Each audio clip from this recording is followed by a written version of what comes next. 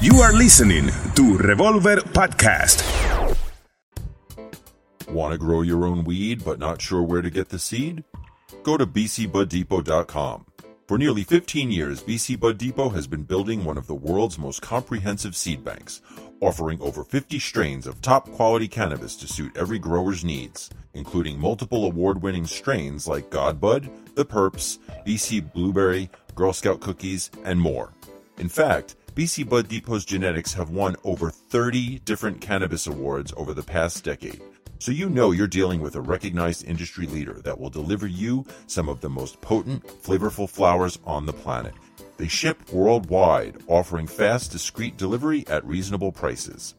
All online orders are processed within 48 hours and are packaged and mailed with the utmost stealth and safety in mind. And if for some reason your order gets lost, damaged, or confiscated, BC Bud Depot will resend it at no extra charge, guaranteeing that every customer receives what they paid for. Whether you're looking for indica or sativa, indoor or outdoor, feminized or auto flowering, BC Bud Depot has the seeds you need at a price you can handle. But don't take my word for it. Check out their extensive library of award-winning genetics for yourself at bcbuddepot.com and type in promo code BLAZIN420 at checkout to receive 10% off your order. BC Bud Depot, home of cannabis champions since 2002. Please check your local, state, and national laws before ordering.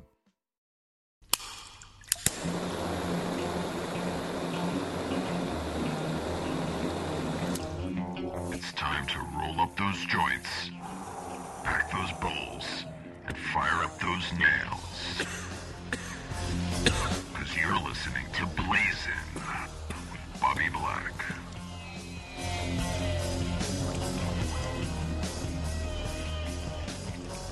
Hello again, everyone, and welcome back to another edition of Blazin'. I'm your host, Bobby Black, and today we're going to be talking about cannabis activism, cannabis advocacy, and this is obviously a big topic right now. Cannabis business as well. The cannabis industry is blowing up, of course, all across America. My guest today is someone who is extremely qualified to discuss all of these topics. He is... Well, he's got more titles than a bibliography. It's pretty impressive. Let's run through some of them. He's the youngest ever board member of National NORML. He's the executive director of New Jersey NORML. He is the director of East Coast Cannabis Division of TerraTech Corporation. He is on the board of directors of Students for Sensible Drug Policy.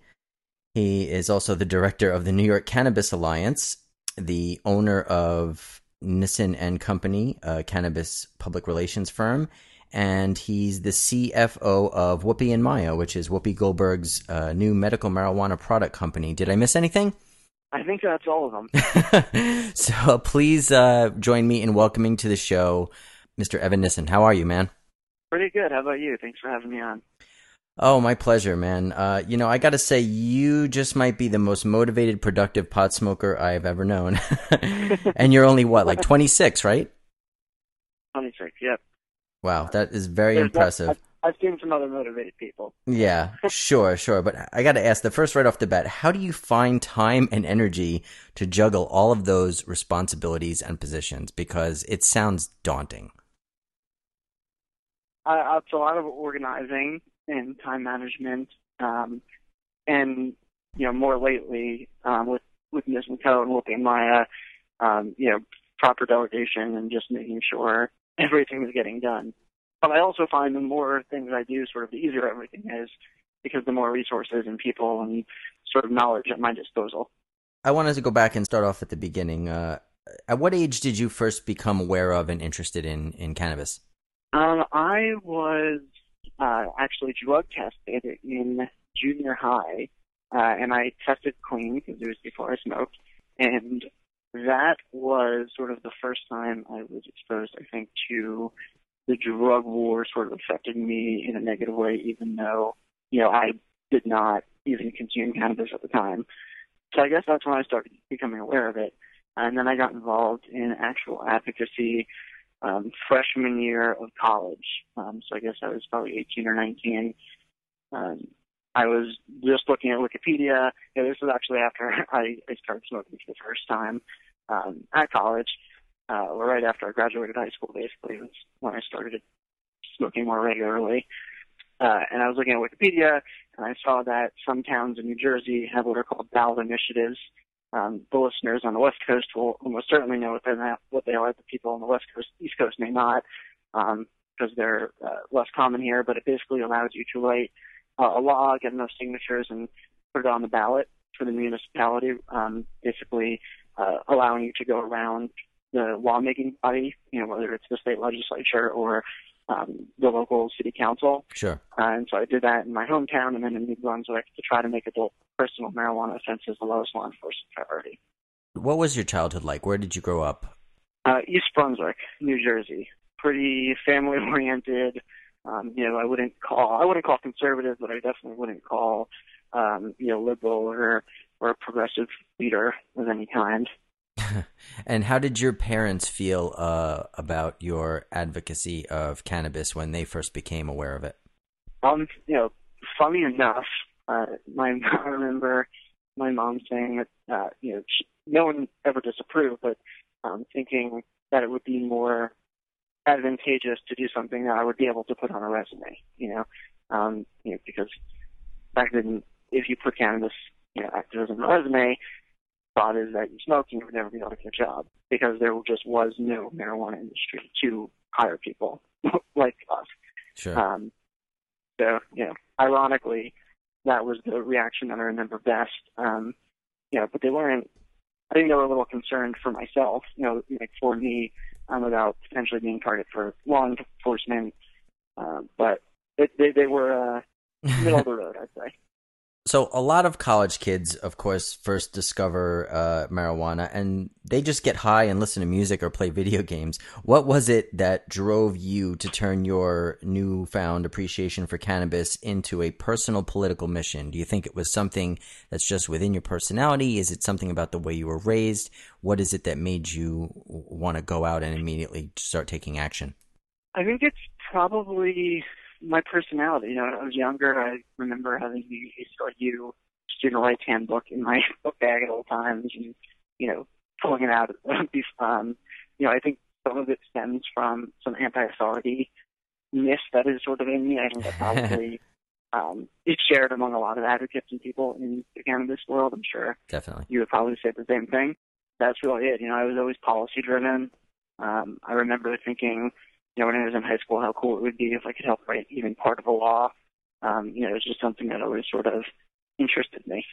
So your first political act on behalf of cannabis was the initiative that you just outlined, correct?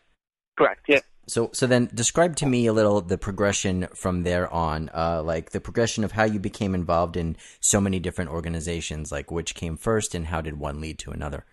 Sure, that's actually a good question.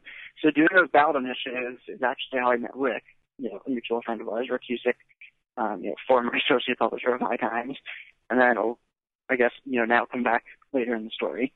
That's how I got involved in NORML, New Jersey, and met Rick. Is I reached out to NORML and originally for legal help for that ballot initiative.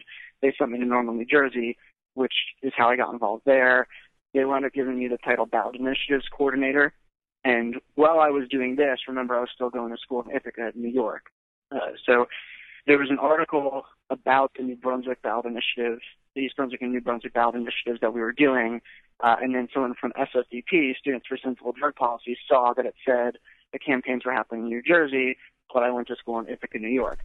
And they reached out and they said, you should start an SSDP chapter at Ithaca because we see that you're doing this other thing in your hometown. And I said, for sure.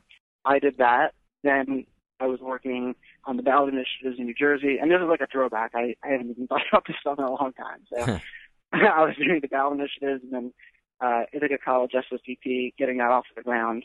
And I went out to California for an SSDP conference, actually my first SSDP conference, which is when I met the campaign director for Prop 19, the legalization campaign that almost was the first state to legalize marijuana in California in 2010. Yeah. My new home state, by the way. Yes, exactly. Go ahead. Go on. So I apologize. We all tried. Also, in this time, when I was up in New York, me and my friend Adam Scavone, who's now an attorney, started New York Cannabis Alliance for New York medical marijuana. Actually, we started as New York Patients First, but then we got a cease and desist, so we named it New York Cannabis Alliance and started lobbying on a state level there because this was recently after New Jersey passed medical marijuana. So then after meeting the campaign director for Prop 19 out at the SFPP conference, he invited me to work for them for the summer. So I went out there for the summer. Then they asked me to take the semester off and stay there for the duration of the campaign and run the college outreach effort and half of the off-campus outreach effort for Get Out to Vote and sort of student awareness. So I did that. I took the semester off, helped run Prop 19. We narrowly lost. I went back to New York. My SSDP chapter helped pass the 911 Good Samaritan law, which allows victims of overdoses and their friends with them to call 911 during life-threatening medical emergencies and not get charged or arrested for drug possession. Right. Because of it. So that's how I guess I got involved with New York Cannabis Alliance, NORML SSDP. I then graduated college, and if you asked me when I graduated if I wanted to get involved in the industry, I would have told you no. I did say no. I got a bunch of job offers that I declined because it just wasn't really what I was interested in. And then TerraTech offered me a position basically to lobby for them, but with the arrangement that I'd lobby for what I thought was good policy, and particularly what NORML thought was good policy, rather than something that would benefit just them, and then they would get into the industry once it was legalized. So I couldn't really turn that down because that's what I was doing for free for 5 or so years at that point. And so we took them on as a lobbyist basically, and then I started sending them enough media that they were coming to me as an advocate, and I was sending them to TerraTech that they got me PR tools and said also focus on PR, and then that sort of naturally organically turned into Nison, which is a cannabis-specific PR firm. And then more recently, I guess the last organization on that list for me to explain my involvement in is Whoopi and Maya, and that came about by Whoopi calling Rick and inviting him over, I think, to do an interview, and she wanted to do more advocacy, so he's like, you got to talk to Evan. We went over there, and that's where she mentioned the idea of what became Whoopi and Maya. Wow, well, that's quite the lineage, and we'll talk a little more about Whoopi and Maya later in the show. But I want to stick to the activist aspect for the moment. You recently had a chance to showcase your advocacy of cannabis in a very unique and high-profile way. I think it was on April 21st, right, the day after 420. You stood up in front of an audience of millions on Good Morning America and asked former Secretary of State and Democratic presidential candidate Hillary Clinton a question regarding legalization. I'm going to play that clip now. Let's take a listen. Hi, I'm the youngest member of the board of NORML, the National Organization for the Reform of Marijuana Laws, and I'm also on the board of Students for Sensible Drug Policy. I know that you've said in the past that you'd respect the will of the voters in states that chose to legalize marijuana, but I want to know if marijuana legalization was on the ballot in your state, if you'd vote yes or no. I think I would have to study that more to see how it was phrased, because it's been phrased differently in different states. But I will tell you what I will do as president. I've said I want to move marijuana off of Schedule I, which you understand means that you can't do any research about it. You can't do anything. And I think that's wrong. We have enough anecdotal evidence, as you well know, being a member of the NORML board, about what marijuana can do for medical conditions, easing pain. And we need to be doing research on it, because I am 100% in favor of medical uses for marijuana, but I want to know what the evidence is. I'm also someone who believes that the states can be those laboratories of democracy. So I'm watching carefully what's happening in the states that have legalized it to learn from them so we can base the best policy on that. What if it was a similar industry to Colorado's right now, a similar situation to what Colorado has? I want to wait and see what we learn from what's happening in Colorado and the other states that have gone the whole route toward absolute legalization. And I'm also watching the many other states that have done medical marijuana referenda or laws. Because in the medical arena, if you're taking several different medications and you put marijuana on top of that, we need to know what's the interaction, what's the effects, what are the best uses. And so let's be really smart about this and acquire the evidence and then make the best decisions. So there it was.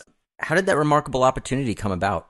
Actually, a friend of mine from the Young Democrats of America said there was an opportunity for people to submit questions to ask a presidential candidate. I wasn't even sure if it was Hillary Clinton or Bernie Sanders, a question.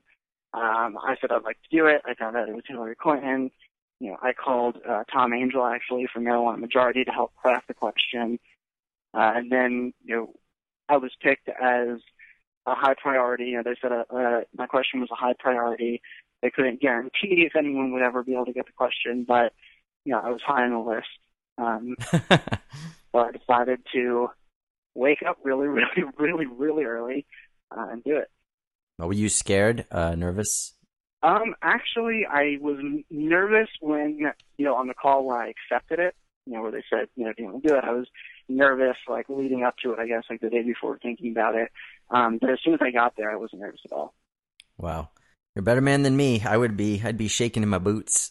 I don't know. I'm like that for some reason. I get nervous thinking about things, but especially with TV for some reason, once it's on, I just hyper-focus and generally remain calm. How long did it take you to craft the wording of the question, and did they have to, I'm assuming, approve the wording of the question before you asked it? Well, Tom and I probably brainstormed for 5 minutes, the general idea of it. And then I submitted the general idea, and then probably for the rest of the night and morning leading up to it, I sort of perfected it. At first, I wasn't going to add that I was on the board of NORML and SSDP, and then I decided that it was probably a good thing to do that. I sort of thought and tweaked until we came up with that. Was her answer satisfactory to you? Is it what you kind of expected her to say, or did you think her reaction would be different? It was exactly what I was expecting, to the point where I actually had that second response planned. I strategized a little with Tom, a little with other people, and we said, all right, if we were Hillary Clinton, what would we say? And we all pretty much came to the conclusion of saying, we would all say that it depended on the language of the initiative. So, I sort of assumed that that's what she would say. She did. I was thinking about prodding her again, but I decided that chances are she's probably going to be the next president, and it just isn't worth. You don't want to badger her. Yes, exactly. Yeah, and you actually got. Also, her response isn't horrible. It's certainly not as good as Bernie Sanders, and it's not even necessarily better than the Republican candidates, who were still in the running at the time, but it's still better than presidential candidates in previous elections. Yeah, it's the typical politician, least committal possible answer without possibly offending anyone who might be voting for me. Yeah. So are you a Hillary supporter, or are you a Bernie supporter? Are you on the fence, or are you not even wanting to say? I voted for Bernie Sanders, actually. I do plan on voting for Hillary if she is the one against Donald Trump in the general election. I'm going to vote basically for whoever is against Donald Trump. I'm going to be involved in the campaign either way. I never don't get involved in some way, but I would probably be much more involved if it was Bernie. Cool. If Hillary does become president, what do you think her policy will be towards cannabis? Do you think it will be just a continuation of the Obama administration policies, which has been a lot more lip service than actual change, I would say, or do you think she will be a little bolder? I think two things, actually, and they don't necessarily go together at first. The first, I think, is that it's going to be a continuation of Obama's policies, but I also think that she's likely to be the president that legalizes marijuana. I think she's sort of going to allow it to happen until the point where it does, and then not fight it, or maybe as it's getting closer, jump behind it, like she did with a lot of social issues. Do you think I don't see her being an impediment? As someone who's done lobbying yourself, do you think that maybe she's too beholden to lobbyists from, let's say, Big Pharma or tobacco to put forward any significant rollbacks on prohibition? Or do you think that it's going to just be inevitable and she's just going to let it happen in that way, you're saying? This is me just completely guessing, but I think it's very likely she would look to sort of pharmaceuticalize medical marijuana. And I do think that's eventually where it's going to go. Anyway, I think what medical marijuana looks like now is going to be what recreational looks like in the future. But I think that she would sort of lead down that pharmaceutical path. Right on.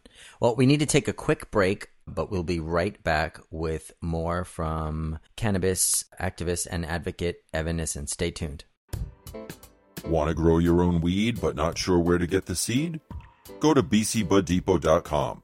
For nearly 15 years, BC Bud Depot has been building one of the world's most comprehensive seed banks, offering over 50 strains of top-quality cannabis to suit every grower's needs, including multiple award-winning strains like Godbud, The Perps, BC Blueberry, Girl Scout Cookies, and more. In fact, BC Bud Depot's genetics have won over 30 different cannabis awards over the past decade, so you know you're dealing with a recognized industry leader that will deliver you some of the most potent, flavorful flowers on the planet. They ship worldwide, offering fast, discreet delivery at reasonable prices. All online orders are processed within 48 hours and are packaged and mailed with the utmost stealth and safety in mind. And if for some reason your order gets lost, damaged, or confiscated, BC Bud Depot will resend it at no extra charge, guaranteeing that every customer receives what they paid for. Whether you're looking for indica or sativa, indoor or outdoor, feminized or auto flowering, BC Bud Depot has the seeds you need at a price you can handle. But don't take my word for it. Check out their extensive library of award-winning genetics for yourself at bcbuddepot.com and type in promo code BLAZIN420 at checkout to receive 10% off your order. BC Bud Depot, home of cannabis champions since 2002. Please check your local, state, and national laws before ordering. All right, and we are back here on Blazin. Our guest today is Evan Nison, a cannabis advocate and activist. I'm not going to go through all your titles again because there's too many, but he is the youngest ever board member of National NORML and owner of Nison & Co., a cannabis PR firm. What businesses other than TerraTech, which we mentioned earlier, have you done PR for or advocacy for? We have worked with most of the industry leaders, especially that at PR firms. We worked with Massroots recently on their announcement about the NASDAQ. We worked with Vape World, the largest vaporizer distributor in North America. We worked with Atara, the largest private equity firm in the cannabis industry. TerraTech, as you mentioned, they're the first publicly traded company to actually touch the cannabis plant. Leslie Boxcore and Electrum Partners, a well-known investment banker. Green Rush Delivery out in California, the largest delivery platform in California. So most of the larger players, Medicine Man, the largest dispensary in Colorado. Yeah, so most of the larger players for sure. And Whoopi and Maya, of course. Yeah, cool. Well, how big would you say the cannabis industry in America is right now in terms of dollars in your estimation? I honestly don't know.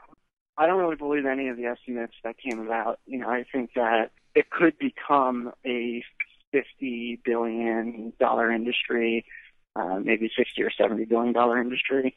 But I think it's impossible to say what it is now, mostly because it's a cash-only business. There's some weird combination of medical and recreational, and in some states there's medical and recreational on top of each other. So it's kind of a cluster right now, but yeah. I do think that we will get to the 50 or 60 or maybe $70 billion range. What state do you think is going to be the next big green rush? Do you have any predictions?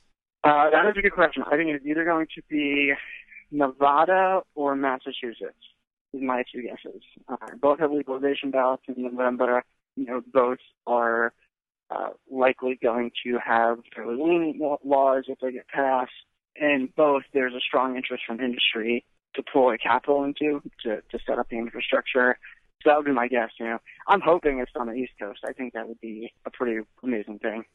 Speaking of East Coast, back in 2014, you were pretty instrumental in helping craft and pass the New York State's medical marijuana law, the Compassionate Care Act. Is that right? Yeah, we spent a lot of time crafting the bill that we wanted to pass, that we thought was great policy. We took a year and a half to craft it, talked to experts from dozens of states throughout the country, and then Governor Cuomo came in last minute and sort of gave us the bill that he was willing to sign. So, there some of what we wound up writing and I was involved in, a lot of, chunks of it got included. So it isn't really the policy that I was hoping for. that's politics. That's part of the sausage-making process. But, I think Governor Cuomo was a little heavy-handed and a little more strict than the average New Yorker would like him to be on it. Yeah, because that was going to be my next question. That law has obviously received a great deal of criticism in the cannabis community for being one of the most restrictive in the nation. No flowers allowed, restricting production to only 5 manufacturers, I think it was, or 6. Extremely limiting on the conditions that qualify for medical marijuana, and et cetera, et cetera. Why do you think Governor Cuomo and his administration were so draconian about it? Do you think they were worried about it turning into another California? Isn't there a middle ground that could have been a little better? We crafted the middle ground, and what we crafted, by the way, had support of enough Republicans to pass the legislature. So, if Governor Cuomo says that he needed to do this to get the bill to the legislature, he's lying, flat out. I think that might be his stance.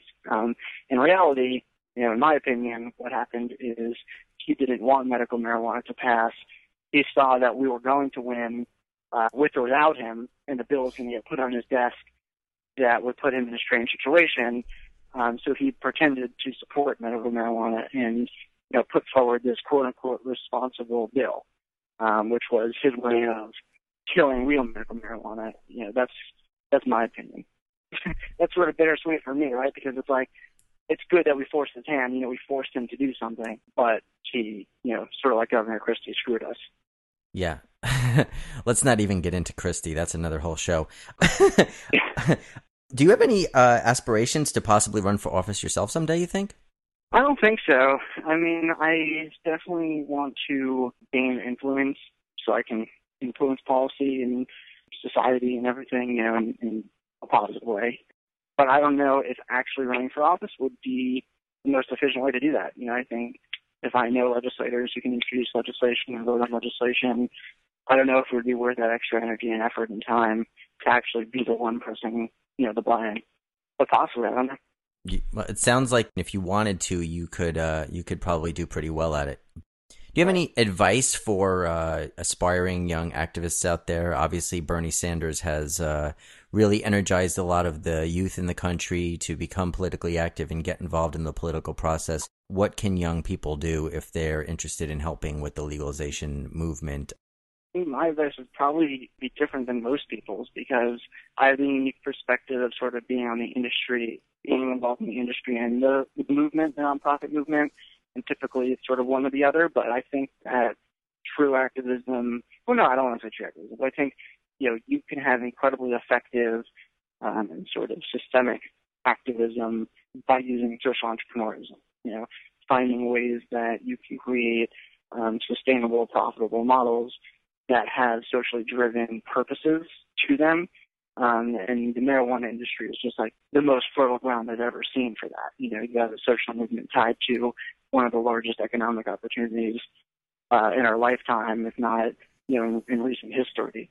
So that would be my advice, trying to figure out where you can sort of marry the two, because it's going to be more sustainable. I'm on the board of some nonprofits, and I'm on the boards of for-profits. And most of the time on the nonprofit board, we're talking about where do we get money? How do we get money to do this? There's all these awesome things we could do if we just had money. Meanwhile, there's an entire flourishing marijuana industry, that sometimes and sometimes doesn't give to the movement. But there's a way to sort of marry those two, where there's socially driven purposes with an attached profitable model. You're just going to get further. It's nice to hear that side of it because honestly, a lot of people, when they think of activism, and this is, I think, in my mind, was the case for many years, even decades, is when you think of activism, they think of rallies and marches and protests. And I've been involved in those things throughout my career, throughout my life, and I think they're important for raising awareness for certain things. But I don't know that they really enact any change. I think that they easily are dismissed by the media as people who are kooks or who are fanatics, and I don't think the politicians tend to pay very much attention to people with picket signs outside of conventions. I think that what you're saying, activism redefined as making the actual policy or making the money to fund the policy, is, I think, at least more effective method of activism. Exactly. I'm not a fan of, the game being, or our economy or our system of government right now, I think it could be improved, but sometimes you just have to play the game to change the game. And social entrepreneurism is a great way to do it, and policy making and the like. We needed, and NORML has been on the forefront of the marches and the rallies, and that's something that I think was very important in the earlier days of the movement, and now it's just more efficient, more effective and efficient, I guess, to do those sort of policy changes and public perception maneuvering and sort of social entrepreneurism. Yeah. Well, speaking of cannabis entrepreneurs, I'm sure you've noticed, I'm sure our listeners may have noticed, there's been a proliferation of cannabis business conferences across the country in the past couple of years. I imagine someone in your position has been invited to most, if not all of them, either as a guest or a speaker or a panelist or of some kind. How would you say these different events, at least the ones you've attended, differ from one another and differ from cannabis events of the past? That's a good question. A lot of them don't really differ from each other, other than the attendance, who's going to be there.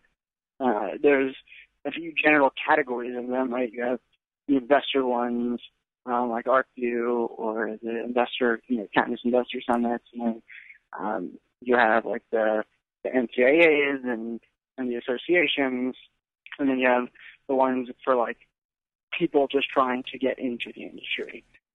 They're maybe not investors, they're not current business owners, like, NRJ Business Daily, those conferences. So those are sort of how I classify the three, but there's just a ridiculous amount of them.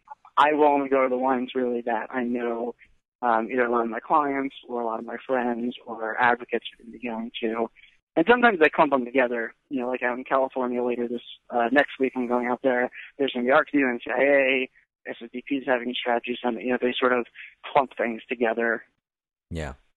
Finally, saving the best for last. As you mentioned earlier, our mutual friend, Rick Cusick, he was sort of a mentor to me at High Times, one of my best friends at the company for the years that he and I worked there together.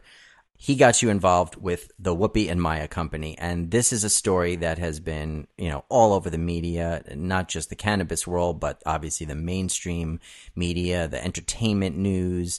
It's exciting to see a celebrity of her stature getting involved in the cannabis game, and I hope that there are more celebrities that get involved. But I just got to ask, what's it like, man? What's it like hanging out with Whoopi and working with her? And what has the whole experience been like? Tell us a little about the launch of the company.